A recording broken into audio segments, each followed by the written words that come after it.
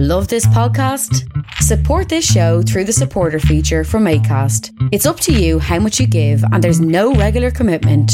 Just hit the link in the show description to support now.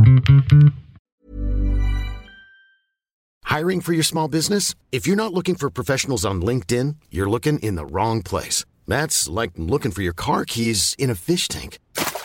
LinkedIn helps you hire professionals you can't find anywhere else, even those who aren't actively searching for a new job but might be open to the perfect role. In a given month, over 70% of LinkedIn users don't even visit other leading job sites. So start looking in the right place. With LinkedIn, you can hire professionals like a professional. Post your free job on linkedin.com/people today.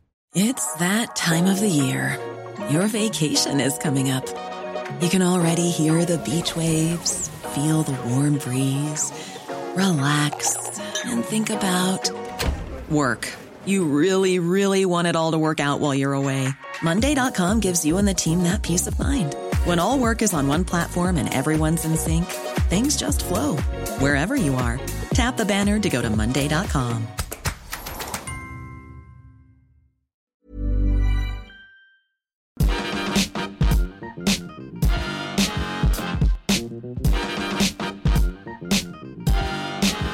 Hello and welcome to episode 36 of the Partly Political Broadcast, or, as I'm recording this on Halloween, the Partly Political Broadcast, but with a ghost in it. I mean, by the time you hear this, it'll no longer be Halloween, so the ghost will probably be gone, but, let me tell you, until I put the heating on, I definitely felt a chill down my spine tonight, and my face, and, well, everywhere. I mean, central heating is great. I'm Tiernan Douieb, and personally, I feel a bit like Halloween this year had one hell of a tough job, considering at any point during 2016 so far, you could have watched the news and witnessed the sheer horror of everything. We're now at a stage where most people would welcome Michael Myers or the Blair Witch in with open arms, saying thank fuck you're here, now I don't have to witness the US presidential election. I wonder if Guy Fawkes Night is going to be a more mournful affair than usual, where instead of lighting billions of fireworks across the UK, we'll all just hold a small candle and feel sad about the failed attempt to blow up Parliament. I mean, at least rebuilding it from scratch in 1605 would have been a lot cheaper than the current repair bill. I mean, Guy Fawkes wasn't a terrorist, he was just an efficient economist. Sorry, of course he wasn't a terrorist, he was white. So, this past week has, as per usual, conjured up hideous things that even John Carpenter would balk at. There have been calls for Mark Carney, the Governor of the Bank of England, to resign from his post on account of saying that the economy will be shit thanks to Brexit. Because, of course, if he'd said everything was smelling of roses, and then it turned out that Roses was actually a 108-year-old woman that passed away 12 years ago, I can't imagine people would think he was doing his job properly either. The Chancellor Philip Hammond has also been warned by some Conservative MPs not to warn of a collapse of economic growth and doom and gloom in his autumn statement, because it seems that while some of us like the escapism of, say, superhero films or Game of Thrones, hardened Brexiteers prefer to just lie to themselves until everything goes away or they die. Of course, the Office of National Statistics says that the UK economy actually grew 0.5% from July to September, which is, yes, after the referendum result, and it's growth, and it's higher than the 0.3% rate that was predicted. However, it's also less than the 0.7% rate that the previous quarter had, and the growth only seems to be in the services sector and the UK film industry. So yes, us who were terrified of the reality of this uncertain future went to watch films that distracted us from it and ultimately helped convince those who choose to swallow the very blue pill that actually it's all sunshine and lollipops. Just not Chupa Chups as they're from Spain. Because much like the trolls who demean people's stories on social media by just replying with, that didn't happen, it seems that the grown-up way of ensuring that a hard Brexit is the correct thing to do is just to close your eyes, put your fingers in your ears and sing la la la la la la la la until everyone else has got so exhausted with trying to tell you otherwise that they just go along with your version of things while the world sinks around you. It's like never revealing to your children that Father Christmas isn't real, and then years down the line in their adult lives, they deal with years and years of empty stockings, now filthy and full of holes, by convincing themselves that they just keep getting invisible gifts and playing with them in the park while people point and laugh. Now, of course, I am being a little bit harsh, as we don't really know if Brexit will be as bad for the economy as first predicted, but that's because we still don't know anything about it at all. But more on that later. What we do know is that the Bank of England's fast actions of some quantitative easing and a cut of interest rates probably stopped the growth of the UK economy from being any lower. So thanks Mark Carney, not only for that, but for the wonderful irony of it all being down to an immigrant to save many people's jobs. Carney has said that he will step down in 2019, which is a little bit earlier than most Bank of England governors do. But it does sound like he's done the exact correct math to work out the best timing to avoid having to deal with any of the Brexit fallout whatsoever. So you can tell he's bloody good at his job. Meanwhile, man who for best Halloween results to just dress up as himself, Ian Duncan Smith, now somehow both on the back bench and yet also up in everyone's grill all the time, he said that Ken Loach's critically acclaimed film I, Daniel Blake was unfair in its portrayal of people on welfare. As I said last week, I saw the film and I thought it was brilliant, if very upsetting, very moving. But it does seem odd that the key figure in causing grief for those claiming benefits from 2010 to 2016 is the person who also doesn't agree with it. I mean, in fact, Angry Thumb Ian Duncan Smith said that he didn't believe people went through difficulties like that, which is interesting, as I didn't believe people could be quite so ignorant and bigoted as Ian Duncan Smith is, but evidence keeps proving me wrong. Second in line for Idiot Comment of the Week was Conservative MP Glyn Davis, who tweeted that he never thought of academics as experts as they have no experience of the real world. Which is A, a stupid thing to say, and B, strange as he became an academic aged 50, doing a diploma in international law and politics at Aberystwyth Uni after having spent the entire rest of his life on a farm. As a side note, Davis was re-elected as MP for Montgomeryshire with 45% of the vote, one of the votes for him being a drawing of a cock in the box next to his name, which was counted as valid. And I think that says it all. So here we are, episode 36, and there you are, still listening, so thank you tons for that. And welcome to you listeners, new and old. My voice has returned to its full capacity, and I now expect many of you to write in and say that you preferred it when my scorched vocal cords made the entire show sound a little more jazzy, and I'm going to have to go away and just gargle whiskey before every podcast, which, to be fair, would make some of the week's news far more bearable. It does also seem that last week's new jingle asking you to review the show on iTunes didn't work, and so, I get it guys, new tactics are going to have to be tried. You're gluttons for punishment. So here you go, and no, I'm not sorry in advance. Go to iTunes and review the show. Say nice words and help listeners grow. Maybe just tell someone you know that this podcast gives you an afterglow, like eating a single pistachio or watching a film starring Rene Russo. Now go away and please give the show 5 stars, please, 5 stars. So, please do go and review the show on iTunes, and I promise never to try being Zach De La Rock again. Well, I don't promise that much. It'll probably happen again. Also, let's be honest, please do review, because I'm really running out of things that rhyme with review the show. Couple of quick admin points this week before we crack on as well. First, there are still some tickets left to the show I've helped organise for Help Refugees at Conway Hall in London next week on November the 8th with Frankie Boyle, Sarah Pascoe and more. In fact, as I record this, there are only 37 tickets left, so if you want to come, head to Stand Up for Refugees, there's hyphens between all those words, .eventbrite.co.uk ASAP. If you're not in London but you want to help out, we are planning some more Stand Up for Refugees fundraising shows for Manchester and Glasgow in spring of 2017, so I will keep you posted on those when they happen. And also, if you're in Bristol, I'm going to be at the Cube on November the 5th, yes, Guy Fawkes night, so if you're scared of loud noises, perhaps you're a pet, then come along to that. I'll be doing some US election-based stand-up before they screen Idiocracy, a 2006 film about 2 people who hibernate for 500 years, and when they wake up, the world is, well, I think it's meant to be dystopian in the film, but it sounds like it's very similar to how it is now. I think it's supposed to be a comedy. I'm worried that it's just going to be a really depressing reflection of our lives. Still, should be fun. Come along if you can. You can get tickets for that from cubecinema.com, and Finn Taylor is on too, and he's very, very good indeed, so that will be great.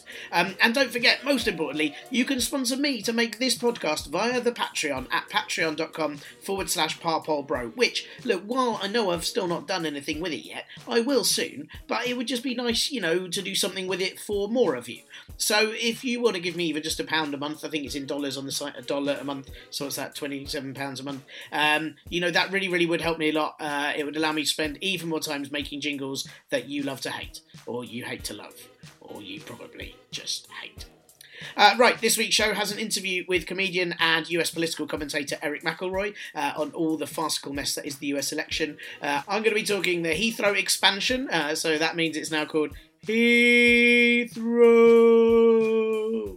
And yes, there is more Brexit fallout. I mean, do I even need to say that that's going to be on the podcast anymore? It's almost certainly going to be a fixture every single week until 2030, isn't it? At the earliest. I mean, or I could just not mention it at all and we just join all those adamant Brexiteers and I'll spend 3 minutes every show just putting my fingers in my ears doing this. La la la la la la la la la la. A Labour demand for the UK to withdraw support for the Saudi-led coalition in the Yemen civil war failed because, well, Labour didn't support it. It was defeated by 293 votes to 193 as over 100 Labour MPs didn't bother to vote, preferring instead to stoke not only the Yemen civil war but also their own obviously as important party one. I mean, I don't know about you, but a really clever way of trying to beat a leader you don't like is to condemn many Yemeni civilians to horrific war crimes carried out by Saudi forces using British weapons. Saudi planes have, among other atrocities, bombed a funeral in Yemen, killing 140 and wounding many others. And Saudi's only internal inquiries into the event have been pretty slow. I mean, you'd have got quicker results asking a 5-year-old with cookie crumbs around their mouth to conduct a solo investigation into who ate the last biscuit. Boris Johnson's opposition to Labour's call for withdrawal was that if Britain don't supply the weapons to Saudi, another country with even less care for human rights might, and God forbid someone steals the Tories' fund by getting to earn money from causing suffering. The All-Party Select Committee on Arms Export Control say that the civilian casualties count as a breach of humanitarian law, and that the UK government should pause arms sales until a proper UN investigation can be carried out. But there's no sign that this will happen, and that is in big part thanks to the 100 Labour MPs who didn't bother voting. John Woodcock, the MP for Barrow and Furness, said that he abstained from the vote as he felt the last thing the Middle East needs is more gesture politics from the comfort of British dining tables. Because, you know, it's far better for the people at those dining tables to be eating with one hand and selling weapons on their iPad with the other, eh, John? I mean, what do I know? All that supporting war stuff did great for Labour's electability last time, didn't it? Oh dear. Loads of bills have been discussed in Parliament these past 2 weeks, so here is a very quick rundown of some of them. The Homelessness Reduction Bill is a bill that calls for local councils to refer homeless people to the council's housing teams and gives them support for 56 days, after which I'm really not sure what would happen. But, hey, a target's been met, so, I'm sure it's fine. I'm being mean, really, because it is actually a very good bill, especially as you'd normally expect the government to aim to reduce homelessness by just changing what the term homelessness means. Oh, yes, homelessness now means just someone that doesn't own a pet turtle. So, yes, it is good, and action on homelessness needs to happen very quickly because it is a big issue, pun not intended, so it's good that this was passed through stage 1 without any opposition. But even if this goes through and passes as a bill properly, it's just a small step, and the government really needs to look at preventing homelessness in the first place, otherwise it's just reactive and not proactive. And with a lack of accommodation and growing numbers of homeless people, there might be too many people still needing help on their 57th day. So more updates and a more in-depth look at this very, very soon. The Medical Supplies Bill is going to committee stage after an unopposed second reading, and the Medical Supplies Bill aims to reduce the constant inflation in costs of medicine, which is something that has added £15.2 billion to the NHS England budget since just 2010. The bill was proposed by Jeremy Hunt, who usually suggests things for the NHS that sound like he's taken far too many pills himself, but even he expressed anger at one product having a 12,000% increase in the last 8 years. Big pharmaceutical companies charging the earth means that the NHS can't afford to give some patients the medicine that they need, particularly in areas such as cancer or hepatitis C, so again, this is pretty urgent. I just hope, what with laughter being the very best medicine, they don't try and regulate my sweet, sweet gags, or I'll have to start paying you to listen to this. What do you mean I should already? Yeesh. And the Criminal Finances Bill is the government's attempt to tackle money laundering. Mainly, I think, because those new plastic fivers melt on a 40-degree wash. Actually, the bill aims to stop the UK's role as a safe haven for corrupt deals on property and assets, which are often done using money from tax avoidance or stolen from health budgets from developing countries. Yes, those luxury flats are even more loathsome than you once thought, and it was bad enough when they just cost millions and had names like Royal Waterside that sounds like a euphemism for the Queen's bits. The bill proposes introducing unexplained wealth orders, which would be used by law enforcement agencies and would require anyone suspected of dodgy dealings to explain where the money came from or face legal action. So yes, also a very good thing, though I swear I found that very washed fiver in an old jeans pocket and I have no idea how it got there. And in the race to the bottom, that is the UKIP leadership election, a man who described himself as the Farageist candidate, Raheem Kassam, has pulled out of the race. Shame. Editor of Breitbart News, the website for scared male emo virgins who glean how the world works through the medium of angrily wanking words onto a page. Kazam has got a history for making homophobic, sexist and aggressively nasty statements on his social media, so it's probably quite a shame to many UKIP supporters that he's dropped out of being head of Slapstick Hydra. Still, I guess he was definitely the most ferocious candidate, as he consistently lowered the tone and has now run away before having to take any responsibility over it. Will it be Clinton or will it be Trump? One's all mean and one speaks from his rump. One's quite ruthless, one has no brain, but one of them's gonna win the presidential campaign. Oh yeah, it's the US presidential campaign. At the time of recording, there is just 8 days to the US presidential election, after which America will either have a war-hungry, money-obsessed neoliberal POTUS, or one who could be left in an empty, windowless room by himself and still manage to break something. This week I spoke to very funny comedian and US political commentator Eric McElroy. Eric is now based in the UK and has recently been seen giving info on the upcoming presidential shitstorm everywhere from BBC Breakfast to whatever the one on ITV is with Piers fucking Morgan that I refuse to watch. So I thought it'd be very, very good to get Eric's thoughts with just over a week to go till the end of all days. I should say we spoke on Saturday morning, so the full extent of the Wiener emails had only just arrived in the news, if there is any extent of them at all. Some reports are saying they are to do with Hillary, some reports are saying they aren't to do with Hillary, and really, it all sounds just very much like the FBI having to wade through former Congressman Anthony Weiner's dick pics, though by the sounds of it, he'd probably quite enjoy that thought. However, while it does seem like the emails in question could have nothing to do with Hillary, they have definitely given Trump a boost in the polls, and it does look like James Comey, the director of the FBI, may be in breach of the law by having revealed that they were in possession of those that close to the election anyway. Oh, and an investigation by Newsweek has discovered that over decades Donald Trump's companies have deleted thousands of emails, often defying court orders, but no one is surprised by this, because really the only way Donald Trump would now surprise us all is if he gave up running in the election and surrendered with a white flag, and then it turned out that Bigley was actually the name of an abused puppy that he adopted. So yes, as this presidential race keeps rapidly escalating downwards, our chat may be a tad out of date already. But Eric is great at explaining just what is going on, so we had a really good chat, and I think you'll enjoy. Here's Eric.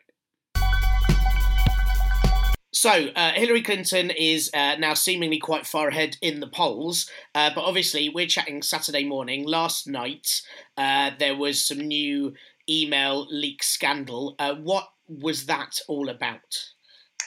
Well, there's so many different email scandals going on because there's different areas that things have been leaking from her own emails, where she had her own private email server while she was Secretary of State when she shouldn't have. It should have been a government server, to emails that have been stolen from her campaign through WikiLeaks, and now a whole new set of emails coming from a different source. So they're just coming out in dribs and drabs, which has been terrible for the campaign. It would have been better if she just had a Yahoo account from the beginning and we could have read all of her emails. Months ago. But this latest batch is from a man named Anthony Weiner, who was a U.S. congressman. And Anthony had this weird desire, I don't know what it stems from, to text people pictures of himself and himself partially naked, showing his namesake, basically. Yeah, it's nominative determinism, isn't it? At its very best. Yeah. It is. Some of the headlines that came out of Wienergate were just phenomenal. He was trying hard to cover things up. I mean, it just went on and on. But anyway, he is married, or was married, to one of Hillary Clinton's top aides. And so, they're now getting divorced. But in the investigation, he's come back in the news because he started tweeting pictures of himself again, but this time to a 15-year-old girl. So he's been investigated for that. Because he's in contact with the campaign, and his wife, Huma, was part of the Hillary Clinton's inner circle, a new bunch of emails have come to light that might be emails that Hillary should have disclosed about a year ago that could contain classified information, which would be a criminal offense, and that's been haunting and dogging Hillary throughout the campaign. So there's some of the momentum that we've seen that she's had in the last few weeks, where she sort of broke out with the first debate and calmed down Democrats who were nervous that she couldn't cut it, and Trump showed himself for being truly wacko at a whole new level. Then we had the whole, the video release of Trump's grabby, handy comments. Yeah. And so the momentum has been with Hillary. And this last night could be something that kind of slows things down with, less than 10 days to go. So do you think, a couple of things. One, I think, do you think Hillary should just be banned from using emails ever if she becomes president? Yeah. Yeah. It's just that entire generation of baby boomers, this is technology they don't deserve. Because it says, part of the reason that she struggled so much is that she's never been a big email. Bill Clinton notoriously, did a lot of things notoriously, but he sent one email when he was president, because that was 92 to 2000, and it was kind of just all happening then.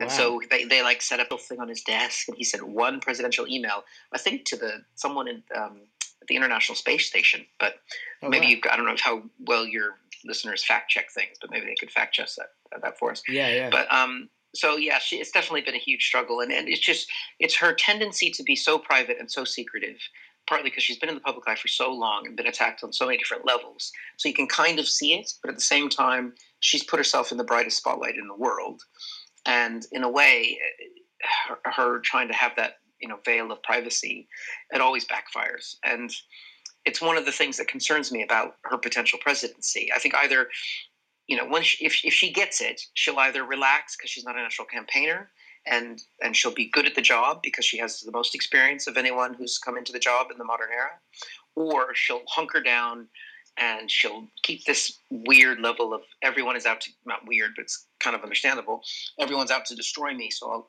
I'll do everything with the assumption of scandal, and that will create scandal. Because what we've seen with thousands and thousands of emails is so far really nothing that illegal.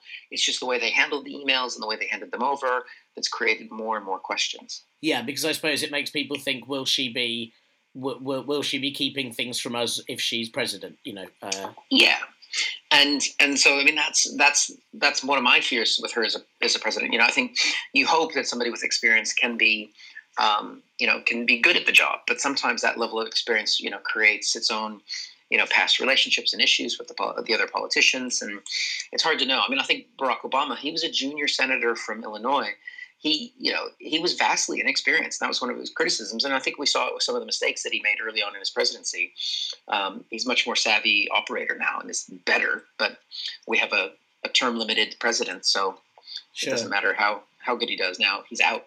Yeah, so it's difficult. You've either got baggage or you've got inexperience, and there's nowhere in between that a candidate can. But I suppose in you were saying then that she has got most experience, I suppose, and I presume you're rooting for Hillary. Are you? Is that your? If I can ask. I wasn't a Bernie fan. I for the first time ever, I joined the I've always been left leaning, but I joined the Democratic Party this year specifically to support Hillary, to vote for her in the primary in London that Democrats abroad have, because I knew Bernie would do well. But then, the rhetoric was, it's beyond just, normal sort of conservative. The traditional mold of a Republican in the U.S. is a business, small government, but, conservative, but with the quote unquote family values. That's been the traditional Republican mold.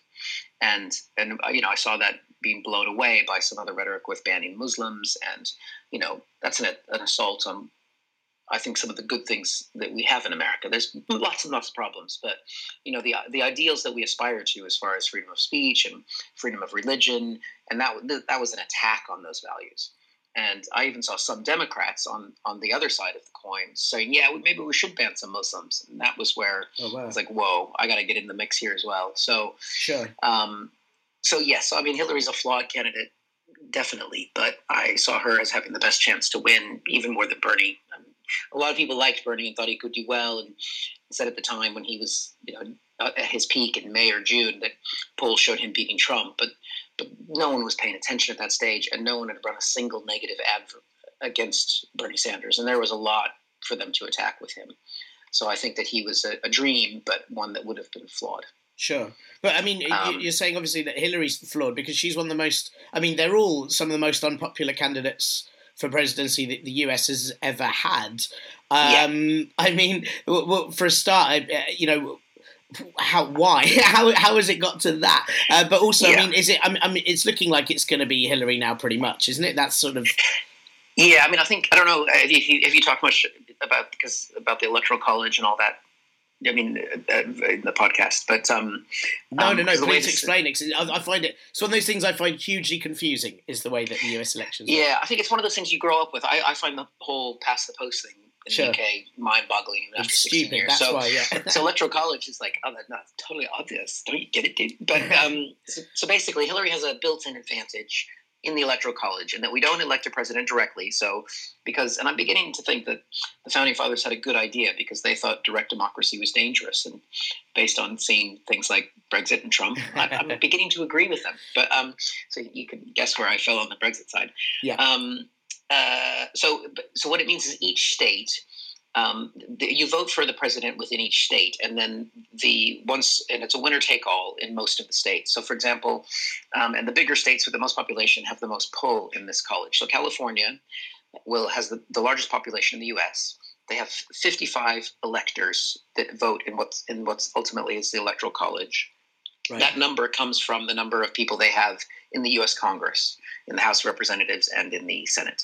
So that's where they get that 55 from. So the most populous states have the most pull. It's winner take all, though. So if I win California by 51%, I get all 55 electoral votes. Wow. And Hillary has a built-in advantage in some of the bigger states, in California, New York, Pennsylvania. And so she immediately, it's like a gigantic tug of war, and her team always has the biggest, strongest players. Sure. And right now the way... 1 second. Does that mean that your vote could essentially mean nothing? Well, yes, exactly. So Hillary could win California by 95% and get, I don't know, the population of California, I think is 70 million people or whatever. Right. I think it's probably similar to the UK. But because she would lose out in some other states in Electoral College, yes, that's where you could have a situation where a candidate wins the popular vote because they win in popular states where it doesn't matter, populated states, but then she loses in this weird configuration of the other states. Right. So Trump only has a built-in advantage in one big state, which is Texas. And then he has a coalition of a lot smaller states, which will reliably always vote Republican. She's got a lot more that will always reliably vote Democrat. So then that's why they just play most of the election happens in about 10 different states where there's a chance of it going one way or the other. And those are the swing states that you hear about in the news. Sure. And are those swing states still swing states even after all the things Trump has said, even after the Hillary emails? Are they... Yeah, because it's so polarized that some people will just vote. About 40 to 45% of the population will always vote, at the moment, Republican or Democrat. So then there's about 10% in the middle who may go one way or the other. And the election will, I think, come down to, the polls show her winning because she's doing better both in the popular vote and in the key states in this Electoral College thing. But there's some articles that are saying that there is the shy Trump voter who doesn't want to admit to the pollster that they're going to vote for Trump. If there is a big enough wave of those, and this latest email scandal, which proves the narrative of her secrecy and her, what some people call her criminality, maybe that will bring people back, that they're like, we don't understand Trump. He's not a real Republican, but we hate Hillary so much. We'll just take a chance. And but I also know there's some silent Hillary voters out there, because my family are from Washington State, which is reliably liberal on that, right, and would vote for Hillary. But my dad, I was talking to him, and he's got some friends that are Republicans, and a couple of them are like, look, we've never voted for a Democrat in our life, and we're going to vote for Hillary because Trump is, these are both women that he's friends with, and they just can't bring themselves to vote for him. So I think the election is going to come down to how many people, when they face that ballot, they're either going to say, well, I think he's a bit of a racist, but I hate Hillary, so I'll vote for Trump. Or they're going to be like, I'm ashamed of what this man represents, and even though I don't like Hillary, I'll vote for her. That's going to be what carries it, sure, one way or the other. And that could be all affected by the news that happens in the next 10 days. Right, yeah, wow. But a lot of votes have been cast already. A lot of states do early voting, and traditionally the Democrats are, for some reason, are early voters. I don't know why that is. I've just read it in places. But right. And the Republicans tend to vote, I guess maybe because they're older, they tend to vote on the day. So we're seeing. So already there's millions of votes have been cast. So, any news, that's why you'll see the campaigns are always like, go vote now, we want to lock you in. So you can't find out what criminals we are. Right, sure. You got to lock it in. And then on the 8th, they pull their mask aside and we see that they're all lizard people, which we all knew all along. Yeah, but, either way, it doesn't matter who gets it. Yeah, of course. Sure. But yeah, there's a, well, I don't know if it's fun. It's fun for me. There's a website called 270 to Win. And because that's the number in the Electoral College you need. And they've got a great interactive map on there where they've kind of got the reliably blue Democratic states and the reliably red Republican ones. And then you can flip and see. And because Hillary, based on their site, she's already locked in 258 out of 270. Oh, wow. So all she has to do is win. If she wins one of those swing states, Florida, North Carolina, Ohio, it's over. So all this noise. So in that way, that's why a lot of people are saying it really hasn't been a very close race for quite a while because of her built-in advantage in those states. Sure. So and actually looking at that, I mean, Trump has been losing people along the way. I think, it sounds like, for a start with his racist comments and it was sexist comments caused him, I think, to lose a lot of kind of Christian voters. And then he's questioned, he's saying he'll question the election outcome. For a start, him questioning the election outcome, what is that going to cause if he does that? Surely that's going to cause unrest and anger and. Yeah, I mean that is an attack on the fundamentals of a peaceful transfer of power, or and how a democracy works. If you don't stand down and say I accept the results of this, even Al Gore, who.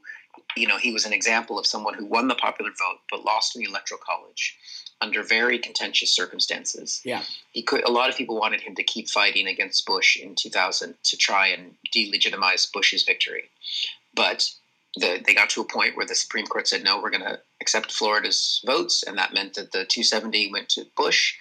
And after about 5 weeks of delayed and uncertainty, Gore just said, "I respect these results. George Bush is my president." And you need to honor that. And then Al Gore went away and gained weight and got a big beard. It was like classic depression. He's like, I'm just going to go away now because I should be the president. It's that time of the year. Your vacation is coming up. You can already hear the beach waves, feel the warm breeze, relax, and think about work. You really, really want it all to work out while you're away. Monday.com gives you and the team that peace of mind. When all work is on one platform and everyone's in sync, things just flow. Wherever you are, tap the banner to go to Monday.com. Many of us have those stubborn pounds that seem impossible to lose, no matter how good we eat or how hard we work out. My solution is PlushCare. PlushCare is a leading telehealth provider with doctors who are there for you day and night to partner with you in your weight loss journey. They can prescribe FDA-approved weight loss medications like Wegovy and Zepbound for those who qualify. Plus, they accept most insurance plans. To get started, visit plushcare.com/weightloss. That's plushcare.com/weightloss. Hiring for your small business? If you're not looking for professionals on LinkedIn, you're looking in the wrong place. That's like looking for your car keys in a fish tank. LinkedIn helps you hire professionals you can't find anywhere else, even those who aren't actively searching for a new job but might be open to the perfect role. In a given month, over 70% of LinkedIn users don't even visit other leading job sites. So start looking in the right place. With LinkedIn, you can hire professionals like a professional. Post your free job on linkedin.com/people today. But made some great films. Yeah, exactly. But that, I mean, that's what makes it. That's what makes a system like this work. I mean, you can get all cynical, and it's easy to do so. But ultimately, it comes down sometimes to just a man or a woman standing there and saying, "I will move on," and I'm not, and that's what tears countries apart. I mean, I think it was South Sudan or one of the Sudans where they had their new leadership, and the vice president and the president, they started to argue over who was in charge, and then they had civil war. So that's how these things happen. Sure. And I mean, do you think there's a danger of that in this? I mean, because obviously a level of sort of unrest and dissonance and anger is what's caused Trump to get this far in the first place. So if he then says, I don't accept this result, is that going to cause people to kick off? I I mean, I think there is a real risk of that. And it's not like people don't have the means to kick off in the United States. Yeah. It's a heavily armed country. It's hard to know with Trump how much is what he really believes or how much is bluster to get attention. And whether he's got a backup plan and he just wants to get as much attention as he can, or, and how far he's willing to take that. He's beyond the pale for what a normal, I mean, in a way, I think that this, a lot of people don't like politicians, but at the same time, they do play by a certain set of rules and understandings of what the nature of a democracy is. And he's violating a lot of those rules. And that does become dangerous because some people are willing to pick up a gun. It can happen. And, that's not what anyone wants. Sure. So that's where it genuinely gets scary. When he starts talking about banning people based on their religion, that's terrifying. Talking about, he wants to, if he was president, he wants to change the laws in the United States so that he can more easily sue the press. He said he liked the model of Britain, because the libel laws here are much more restrictive than they are in the United States. So he wants to, which is one of the, again, one of the strengths of America is you can say anything. You don't have to worry about, getting sued for a tweet where you're being sarcastic. Yeah. And you can in the UK. We don't have real freedom of speech in the UK. And, and so those kinds of things he's attacking, which are the, some of the things that make America a little bit special. We'll be back with Eric in a minute, but first... If you've ever been to Heathrow Airport and waited in a stupidly long queue to get your passport checked or get through security, and then wandered around the departure lounge wondering why the people sitting in those seats never seem to have a flight to catch, or do they in fact just live in those chairs so that you never ever get to sit down and instead you're just stuck looking at giant Toblerone wondering if they're safe to take on flights after you really hurt the roof of your mouth biting into one once? Then you'll know that what Heathrow Airport really needs is another runway to allow even more flights to land and take off from there, and even more congestion between you and escaping this bloody country. Also, if you've ever wandered through the 260 acres of reclaimed land that is the Harmondsworth Moor, looking at the lush green grass, rivers, lakes and ponds, feeling all calm, you'll probably have thought, what would make this really great would be a whacking great runway in the middle of it, so all planes can land all over all of it and it would all die. And if you've ever breathed London air, I'm sure you've thought, if only there was some way to make this taste even more like things have died in my mouth. Well, there you go, a third runway, please. So, of course, it makes total sense that the British government, like Saruman in Lord of the Rings pulling down the trees for his new evil tower, has announced its support for a new runway at Heathrow, saying that it'll improve global connectivity, jobs and business opportunities. For all those people they keep saying they don't want coming here. Chris Grayling, the Transport Secretary and functioning cadaver, says that it'll bring £61 billion to the economy over 60 years. So just over £1 billion a year then. It'll bring 77,000 jobs by 2030, apparently bringing lots of work to the UK steel industry, a factor absolutely hailed by the unions, and it could bring an extra 16 million long-haul passenger seats by 2040 if, everyone hasn't already left this country by then anyway. But it isn't just that simple, because the fact is there's a lot of opposition to a third runway, coming from all sorts of people, including the 2009 edition of Theresa May, who told her constituents in Maidenhead, an area that would be affected by it, that she would fight a third runway due to its detrimental impact. Something, of course, that the 2016 edition Prime Minister Theresa May seems to have removed in the updates. Part of David Cameron's key pitch when running for Prime Minister in 2010 was no ifs, no buts, no third runway, a slogan that proves not only was he shit at keeping promises, but also at rhyming things. And Foreign Secretary Boris Johnson has said that he will lie down in front of bulldozers to stop it from happening, which I wouldn't put it past him, as he's lied in many other different places to get what he wants. And of course there is opposition from Zac Goldsmith, the Conservative MP for Richmond, or former Conservative MP for Richmond, who you might remember from his failed racist mayoral campaign. In fact, he's so adamantly against this third runway that he's stepped down as being a Tory MP, causing a by-election, and will be rerunning as an independent candidate for the area so he can properly oppose the government's plans. Yes, that's right, he's siding with protesters against the government, so I guess you could say he'll be sharing a platform with extremists. And the man who actually won the London mayoral election, Sadiq Khan, is against it too, as are many residents, including around 4,000 who are due to lose their home under current Heathrow runway proposals. Though those residents will receive the full value of their home, plus a bit extra, to help them deal with having their household smashed so that Ryanair can play their shitty jingle to say they were only 4 hours late to the 12 stag doos on board coming home from Shagaloof as the wheels smash into the tarmac-covered remnants of precious family memories. And I'm sure that'll compensate it entirely. Then, of course, you have the chief executive of British Airways, Heathrow's biggest customer, who doesn't want the runway funded by airlines, even though the government say it definitely won't be funded by public money either. So, hopefully that magic money tree isn't growing on the proposed demolition path, eh? And actually, even if the airport isn't funded by taxpayer money, roads, railways and tube expansion are all going to be needed to get to the new terminals and the new runway, which, of course, all of that will be paid for by, you guessed it, you. Well, I mean, not you specifically, dear listener. I mean, all of us. Otherwise, if it is just you by yourself, you're in for a few really shitty bankrupt years, and you should definitely get protesting about it. Then you have those who think the runway should have gone to Gatwick, where the airport has said it will definitely stump up all of the costs, and there is more land nearby that could be used while causing less damage. But apparently Gatwick does mostly short-haul European flights and is orientated towards tourism, so Heathrow is a better choice apparently because the Airports Commission don't seem to realise that despite them having terminals, airports can change. But the big one is the damage a third runway will cause to the environment, and you have to wonder if the decision of where best to put a new runway should actually have been, should we have a new runway near London or in the UK at all? World CO2 emissions breached 400 parts per million in 2015. That's 400 molecules of CO2 for every 1 million molecules in the atmosphere, which is pretty much, oh dear, the world is burning territory, and it may take many, many years to lower that.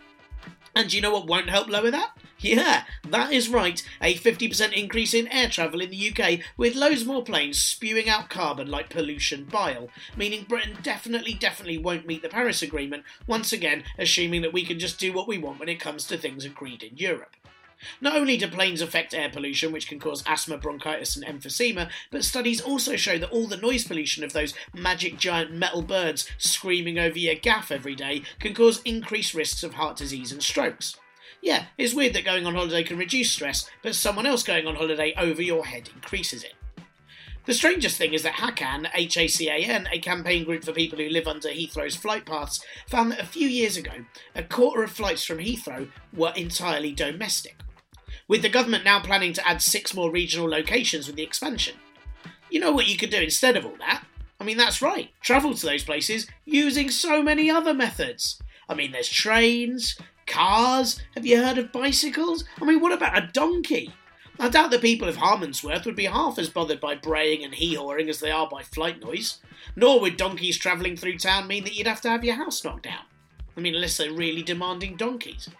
Admittedly, you get enough donkeys and you don't feed them well, then I guess CO2 emissions might still be high. And also, I really doubt that the government would be encouraged to go along with this donkey plan when it would make asses of their business ideals. Ha! No, I'm not sorry. So, there will be political and legal challenges against this, and protests for many, many years to come. Some experts say that advances in technology mean it won't create the jobs that the government promises it will, and costs are very likely to rise, especially depending on what happens with Brexit and import costs. So, if the Heathrow runway is going to happen at all, it's going to take a very, very long time to get off the ground, which, considering what it's meant to do, means it's going to be a pretty useless runway indeed. And now, back to Eric. And is that, I mean, the fact that he's the Republican Party candidate, and obviously you're talking about that your family knows Republicans that are talking about voting for Hillary now. I mean, what does that mean that the future of the Republican Party is going to be? Are they going to have to keep getting Trump-like candidates in order to keep those voters, or are they going to have to totally U-turn and go perhaps back to centre to gain support again? They're going to be. I mean, he's destroyed the Republican. I mean, the Republican Party destroyed itself by. I think this goes back even further to the right-wing Tea Party that Trump kind of came out of, and even further back than that when they started the language in the U.S. When Barack Obama became president, Republicans said this was literally the end of days. Right. That he is a Muslim and he wasn't. This was the fringe side of it, but. And that he wasn't born in America, and then the mainstream Republicans didn't disavow that kind of language. They sort of half embraced it, And the more and more you hug ugly rhetoric like that, the more it infects, your base. People start to believe it. So when they said we're going to reelect Obama, again, it will be the end of times. So they're like, oh, it's going to be the end of times. And you can't keep feeding people that level of, it's not the end of times if the opponent wins. It means that you're out for a little bit. You need to make the case to make your policies and your vision better. But they haven't gone that route. They've gone the route of the other side is evil. And it's very difficult to come back from that. So the sort of sensible business style Republicans that I have some things that I agree with, they've been kind of left out in the cold at the moment. So how they regroup, sort of more of a libertarian, low tax, low government sort of thing, they're completely out at the moment. In a lot of ways, the evangelicals have actually stuck with him, surprisingly, considering the man's been divorced 3 times, cheated on his wife, says all these awful things about women, because he's touted the anti-abortion line that they quite like, and he hasn't really, the gay thing in America has really been diffused quite a bit. It still has a long ways to go, but some of the wind is out of the sails of the anti-gay movement. Sure. But so we've got this evangelical core of the Republican Party. Is where are they going to go? You've got the normal sort of business Republican. Where are they going to go? And then now you've got this woken up, angry, anti-immigrant, government is evil group, and they're going to need somewhere to go as well. So there's these 3 disparate groups that used to sort of hobble together as a coalition, and that coalition's been blown wide open. So do you think they could split? I mean, could this lead to it being more than a 2-horse race in future? I don't know how they unite the party, because, I mean, the Libertarian Party would be a natural place for some people, but bless them, I don't know if you've seen Gary Johnson, their candidate. Yeah. I mean, there's a clip online of him talking to a reporter where he says, I don't know, he goes, I could do anything, and, no one would pay attention to me, or something like that. He said, I could even talk, and he stuck out his tongue, with my tongue sticking out. And then he just sits there. He just sits there with his tongue sticking out. And this young reporter is looking at him like, what the hell is wrong with you? I mean, she's just like, she leans back, and he's just sitting there with his tongue hanging out. And this is one of the main candidates to become president of the United States. And that's in addition to him not knowing where Aleppo is or what Aleppo is, that famous line where they said, what about Aleppo? And he said, what's in Aleppo? Like, but he's a nice guy. He used to be governor of New Mexico, and he runs a company that sells legalized pot. And I think he's been smoking a little bit too much of his own product. Yeah, quite possibly. I mean, wow. I mean, I suppose there's also a thing as well, and libertarians ideally don't want a government at all, think everyone should work for themselves. So that could be a huge problem if there's a libertarian party, isn't it? Well, I mean, the thing is, what you'll find with Republican people, where there's some hypocrisy, and what some of them believe is that they'll say, like, I want the government out of my life, but don't take away my Medicare, don't take away my Social Security, don't take away that. But the government can't be in my life. But I need to make sure that I get a deduction on my mortgage payments. It's like, well, what do you want here? You really want the government out of your life, or just the programs that you don't understand? And so that's a fundamental problem at the heart of the Republican Party. And in a lot of ways, what Trump has done is he's just thrown all that out the window and said, of course we'll have healthcare. I'll give you healthcare. I'll give you the best healthcare. I'm the best.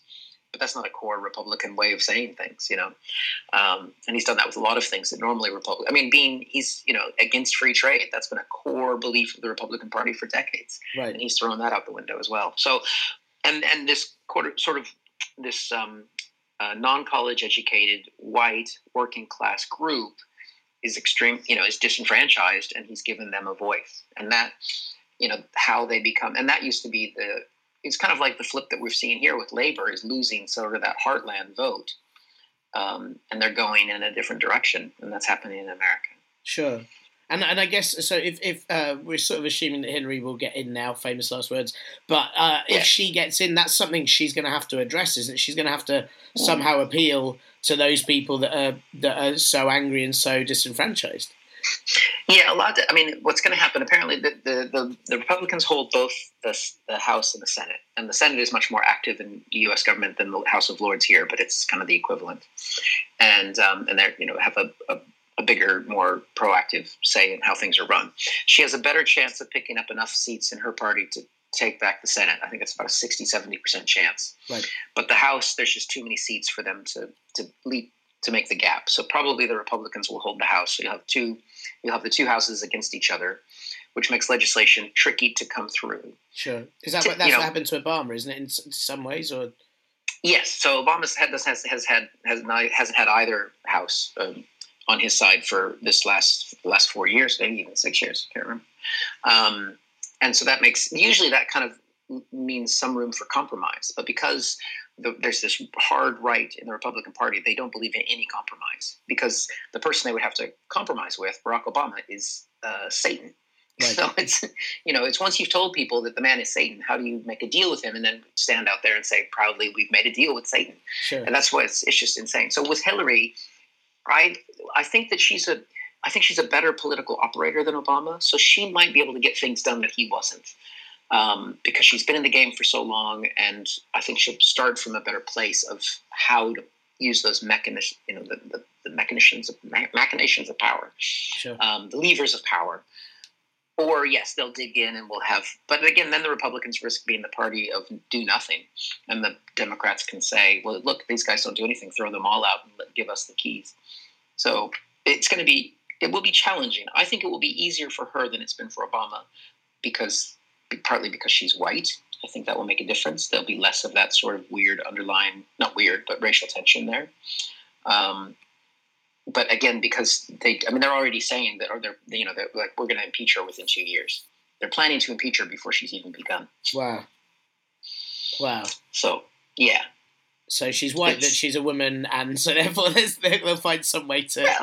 I mean, she's a woman, which goes against her, but at least she's white. I'm sure they're looking at her like that, going, sure. Well, it's an improvement on the last guy. God. So the next 4 years are going to be... I'm not saying that. Yeah. Yeah.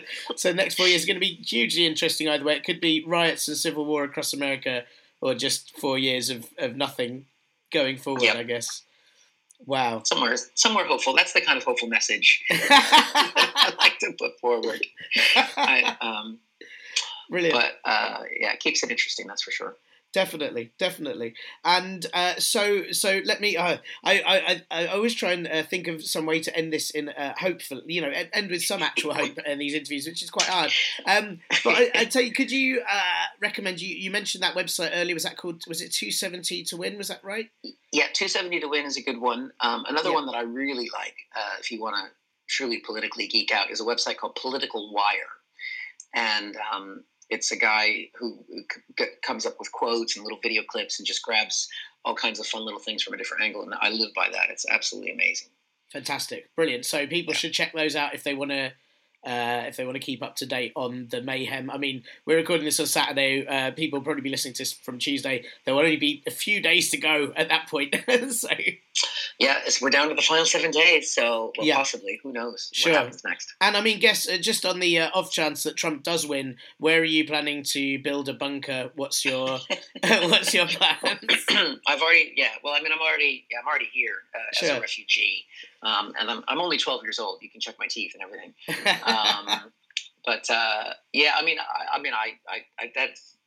It's hard to even fathom. I think it will be, there is a limit to presidential power. People think it's not, but where he has unlimited power is in the ability to deploy the military. He has sole discretion over when to launch nuclear weapons. So that's the hard stuff. But the other thing that he can do, which is probably more worrisome on a realistic basis, is he could say, all the women that have accused him of assault, he can just order the IRS to release all their tax records and investigate them and put prosecutors and ruin their lives, essentially.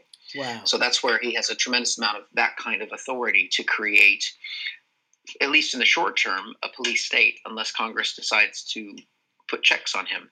And, that's where you've got some real concerns and some things where the presidency can immediately make America a very different place. And that would be scary, because I think that he's, if you insult him and make fun of the hands of his size of his hands, all of a sudden the IRS might be auditing you, and that's scary. Wow. So there you go. Everyone complaining about the UK should be very pleased to be staying here for a while. Yeah. Yes, I mean, definitely. I think UK politics have got a lot more interesting than they were when I moved here 16 years ago. But it's still, you got nothing to worry about here. Yeah. Thanks to Eric for chatting with me. You can find Eric on his website. That's ericmcelroy.com, and I should say it's Eric with an H, ERICHMCELROY, or on Twitter at Eric McElroy. And you can see him live at various comedy clubs over the next few months, which I would highly recommend. I'm going to be leaving the subject of US elections alone next week, as obviously the next episode is going to arrive on the morning of the vote, meaning unless Trump is suffocated by his own wig in its one act to save humanity, I can't really just predict the outcome. So instead, next week is going to be something different, and then the week after, I'm going to have another guest discussing the aftermath, if we're all still alive by then.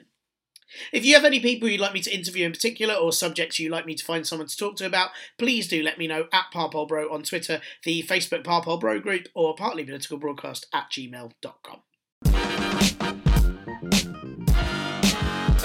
Depending on when you listen to this, it was Halloween at some point in your past. And it will be again at some point in your future, unless, of course, President Trump bans it because he's scared that all the people in costumes are real ghouls and they'll be surrounded by disappointed zombies who are looking for brains. On the Halloween theme, though, I decided that this week's Partly Political Broadcast Question of the Week, which is back, I asked you, the people, what Halloween costumes political types should have worn for their Samhain celebrations. Now, I'm going to pronounce this wrong, but at Gaia Cecilia, I believe that's right, from Twitter, said Peter Mandelson should be a vampire because he seems to keep coming back from the political dead, amongst other reasons. I agree with that. Peter Mandelson is definitely fucking draining. At Fancy Wookie sent Zombie Thatcher. I'm assuming they mean that Thatcher would just come back as Thatcher. I mean, the thing is that would mean she'd have had to turn into a zombie, and that lady's not for turning. And it also said the ghost of Donald Trump's toupee, which would suggest it's definitely something that's already died. At Jason_Spacey sent me a picture of, it's a picture that always makes it funny, because if it happened to anyone else, I wouldn't find it funny, but the fact that it's Nigel Farage that's been in a plane crash, that picture makes me so happy. So he sent me that picture and just underlined it with brains. And I think that's a fair comparison for Farage, because he's very, very used to playing to the undead mindless hordes. At Rainy101 sent me a picture of the Tin Man, the Lion and the Scarecrow from Wizard of Oz and said Gove, Hunt and Johnson, interchangeable as none of them have brains, hearts or courage. And that's very true. You could in fact do a whole sort of Wizard of Oz with most of the Conservative government. The only problem is there's quite a lot of contenders for the absolute sham that is the wizard, pretending that things are something that they're definitely not. At Al_Vim said, George Osborne is just a lab coat and a bottle of red hair dye away from being Beaker anyway. Wasn't that Dali Alexander though, Alvin? Wasn't that? Oh God, do you think Danny Alexander was just George Osborne with red hair dye? So many questions. At Kenda's Rule says Jack the Pumpkin, President of America. I assume that's a reference to Trump. And we've got several Trump ones. Sam Phillips sent Trump, no mask, no costume, just Trump, which I believe a lot of people have dressed up as, because it is probably the scariest thing that could happen all year. Matt Hoss sent that instead of the headless horseman, Putin could be the shirtless horseman. Scary in a sort of different way, I guess. And at Life Cyclista sent a picture of her husband dressed as a general vampiric Tory, which is very funny. At Brendan Hope says Jeremy Corbyn as John the Baptist. Now, the thing with that is the idea of Jeremy Corbyn dressing up as a Jewish preacher could be a little bit problematic. Rebecca Zadie Gamble says, all I can think of is Jeremy Corbyn as Dobby the house elf, and I like Corbyn, but he sure wouldn't mind being cast as a freed, oppressed worker. Generally, the Tory party have most of everything else covered. At this person again, at GG70882020 says Boris Johnson, the Blob. At Ethan D. Lawrence said Glyn Davis as a doctor, since as an academic they are from another reality. In fact, Glyn Davis being a doctor I think would encourage a lot of people to try and stay as healthy as possible so they'd never have to fucking see him. At Blue_Worcester says Michael Gove as a gaping wound, no makeup required. And also Alk sent a picture of Michael Gove saying surely this Chucky impression is enough. He does unbelievably look like a cursed ventriloquist puppet. It is something I've said for many years. The question is, whose hand is up his arse? At Real Neil Turner says Jeremy Hunt with the shower costume that Karate Kid had, but when you open it, he's the Alan Partridge vampire with drill bit claws. I love how incredibly specific that is. And my favourite one, at Foxake UK, says clowns, the lot of them. Brexit fallout! Brexit fallout! Brexit fallout! There used to be a radio advert for Nissan that had a really annoying American woman, who I think was meant to sound like the character in Singing in the Rain who can't sing, and she would say, "You can with a Nissan." Well, as annoying as it was, it seems that tagline was absolutely right, as now the car makers say that they will be building 2 new models of vehicle in Sunderland after the government gave them support and assurances about the future of post-Brexit Britain. Yeah, that does sound really sinister, doesn't it? Support and assurances, as though whispered by Mr. Burns as he rubs his hands together and redraws a map of the EU that somehow still has Sunderland in it after they drill around it and push it into the sea. Greg Clark, the business secretary, refuses to say what was in his letter to Nissan, presumably because it was made from different letters all cut out from different newspapers and stuck together. But he does say that what he told Nissan was that the UK would be seeking trade that was free and unencumbered by impediments. So I can only guess they'll be doing the old trick of using the word great and suddenly announcing that all of a sudden we'll be staying in the great single market. Or if the government really are seeking a tariff-free EU deal for car makers, then why won't they seek that for any other businesses? Or just stick with the single market, and what are they smoking, and can we all have some? In the meantime, Labour have decided to tackle the government's lack of solid Brexit plans with their own lack of solid Brexit plans, proving that they too can be just as useless if they were in power. Shadow Chancellor John McDonnell made a speech in London where, as well as saying breakfast instead of Brexit 3 times, which to be fair is an easy mistake to make when you realise the whole thing means Britain's economy is fried, John McDonnell also said that Labour would prevent the Tories from delivering a Brexit that only cared about bankers and not manufacturing. His plan for doing this was to give all businesses access to the single market. You know, like they do in the single market already, which John McDonnell opposes. So basically, they aren't saying stay in the single market, they're just saying we should leave the single market, but all our businesses should stay in the single market, which is the bit that was the important bit for the single market anyway. Great. And I'll give up eating cakes, except for all the really tasty ones that I like eating. And then John McDonnell said that while they supported free movement, Labour did think that something must be done about the effect of immigration on low wages, which, as I've mentioned so many times on this podcast, several studies show that there aren't any. So, Labour are pro-freedom of movement, but also single market, but also not really single market, which, okay, is sort of fine with me, but how does that appeal to the population who voted for Brexit on the basis of not really wanting any of those things? I mean, essentially, you wonder if McDonnell could have just stood at the podium, shrugged a lot and said, I don't know, under his breath a few times, and then left, and I reckon it would have made just as much sense. Meanwhile, over in Europe, the EU have signed the CETA deal with Canada, which means if you were pro-Brexit because of business trade deals, you'll be annoyed. But if you are pro-Brexit because of avoiding things like that, you'll be pleased. But if you are pro-Remain because of deals like that, you'll be annoyed. And if you are pro-Remain to avoid things like that, you'll be pleased. Either way, it's not clear if the UK will get their own similar deal with Canada, and it's only a matter of time before the chicken farmers of Canada use the deal to sue Slovenia because it looks like a chicken on maps, which undermines their industry. And that's the end of this week's podcast. Thanks as always for listening, and don't forget you can drop me a line via @ParpolBro on Twitter, ParpolBro on Facebook, and partlypoliticalbroadcast@gmail.com with all show related thoughts. I mean, not even just this show, just any show of any sort. I just went to see Doctor Strange, and no spoilers, but aside from Benedict Cumberbatch's terrible accent, I thought the bit where he's a training junior Doctor Strange and has to work 7-day weeks on reduced pay is pretty tough viewing. It's also really odd that he can't use his magic powers to create more beds and staff. Anyway, yes, drop me a line. Also, if you like podcasts, which I presume you do, otherwise, I mean, what are you doing listening to this? What do you mean you didn't know it was a podcast? How are you listening to it? You're smelling it? Oh, what does it smell of? How weird. Anyway, I'm a guest on my brother, The Last Skeptics podcast, which is called Thanks for Trying, and I'm on there with US rapper Heems, who's part of the Sweatshop Boys group, along with Riz Ahmed, and it's a lot of fun. We had a lot of fun chatting. All the beats on this show are my brother's work, and as I completely forget to credit him for that on pretty much every episode I do, the very least you can do to make up for my crappy family values is listen to his podcast. I mean, manners. Next week, as I said, I won't be discussing the US election at all because it'll be so imminent that anything I say will be out of date by the time it hits your ears. But don't worry, I'm fairly sure there'll be something else to fill the time. This week's show is brought to you by Only Great Numbers. I mean, why would you ever say that there are bad numbers? Why do you hate democracy and freedom? And the letter la la la la la la la la la la la la la la.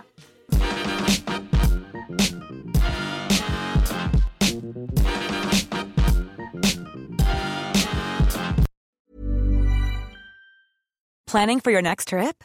Elevate your travel style with Quince. Quince has all the jet-setting essentials you'll want for your next getaway, like European linen, premium luggage options, buttery soft Italian leather bags, and so much more. And is all priced at 50 to 80% less than similar brands. Plus, Quince only works with factories that use safe and ethical manufacturing practices. Pack your bags with high-quality essentials you'll be wearing for vacations to come with Quince. Go to quince.com/pack for free shipping and 365-day returns. Hey, it's Paige DeSorbo from Giggly Squad. High quality fashion without the price tag. Say hello to Quince. I'm snagging high-end essentials like cozy cashmere sweaters, sleek leather jackets, fine jewelry, and so much more. With Quince being 50 to 80% less than similar brands. And they partner with factories that prioritize safe, ethical, and responsible manufacturing. I love that. Luxury quality within reach. Go to quince.com/style to get free shipping and 365-day returns on your next order. Quince.com/style.